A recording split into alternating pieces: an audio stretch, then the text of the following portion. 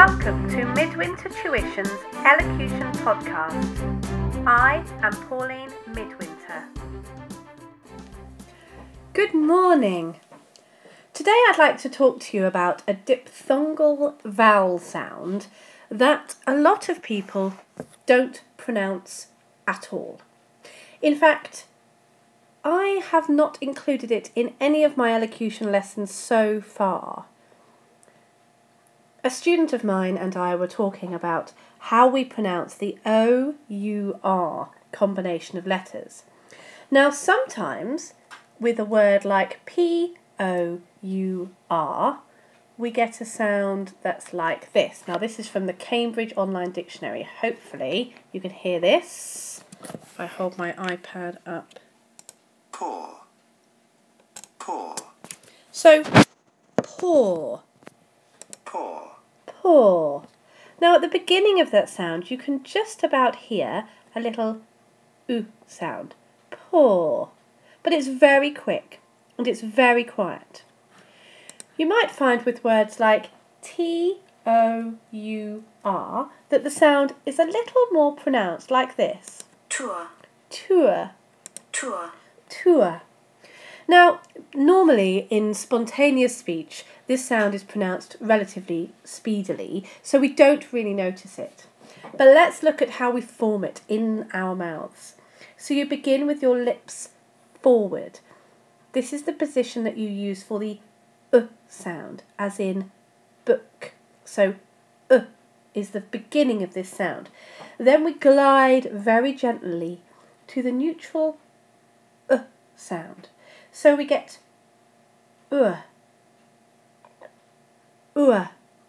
You try. Inside a word like tour, it's very quick and barely noticeable. You might also hear it in words like lure and rural, assure, plural.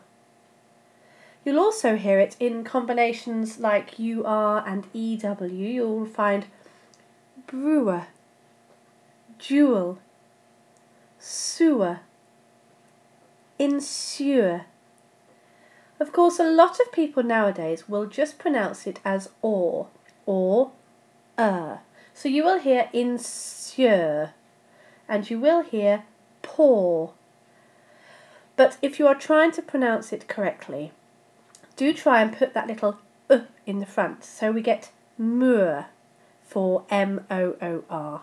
But when you say it in a sentence, for example, the rural Yorkshire moors, we don't really exaggerate that sound at the beginning because it sounds quite strange. And in fact, on the Cambridge Online Dictionary, you hear moor, but P-O-O-R on the Cambridge Dictionary, poor.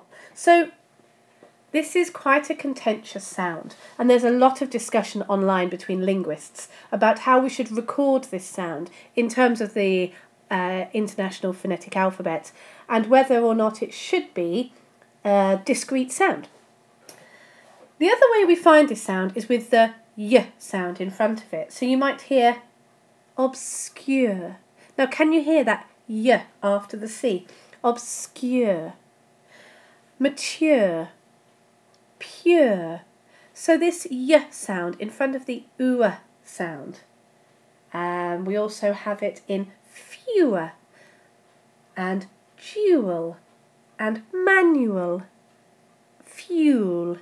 Okay, so there's lots of different places that you'll find it. So it begins with the and it finishes with the neutral schwa. Okay, it's a falling diphthong. Now this is quite technical, so feel free to skip the next 10 seconds if you're not interested in the phonetic side of things. But it means that the end of the sound has diminuendo stress, so it becomes quieter at the end of the sound. The speaker might not necessarily feel that stress, and the hearer might not necessarily notice that stress, but manure. You can hear that the word becomes a little quieter. Okay, so we have URE words, OOR words, UR words, also words like curious, duration, security, all of those, and like gourd, like pumpkins and squash and things. French names like Lourdes. So we have all of these different sounds. You might also notice it in words UA, UE, like truant, fluency, jewel. Oh, I think I've done jewel already, haven't I?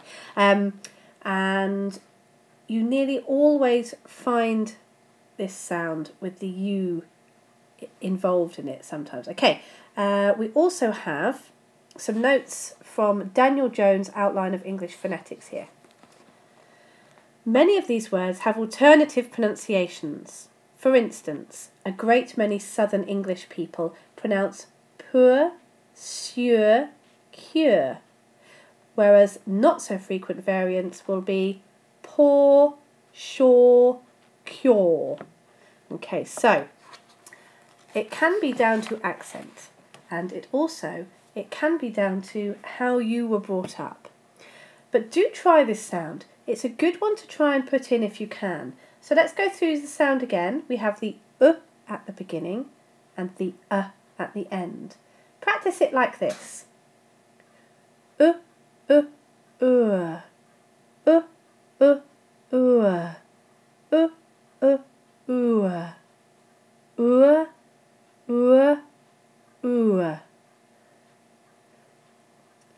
If you've managed to make it this far, well done.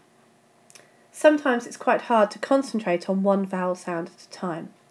If you'd like a more general approach, please do search for Pauline Midwinter on lulu.com. That's LULU.com. The Lesson 1 transcript of my book is available on the iBookstore, and on bandcamp.com you can search for Pauline Midwinter and download the first lesson as a recording. That's only £7, which is much cheaper than a private tuition lesson. So I really encourage my students to have a go at downloading that. Thank you for listening to my podcast again. Do subscribe to my YouTube channel, Elocution from Midwinter Tuition, and I look forward to hearing from you all very soon. Goodbye.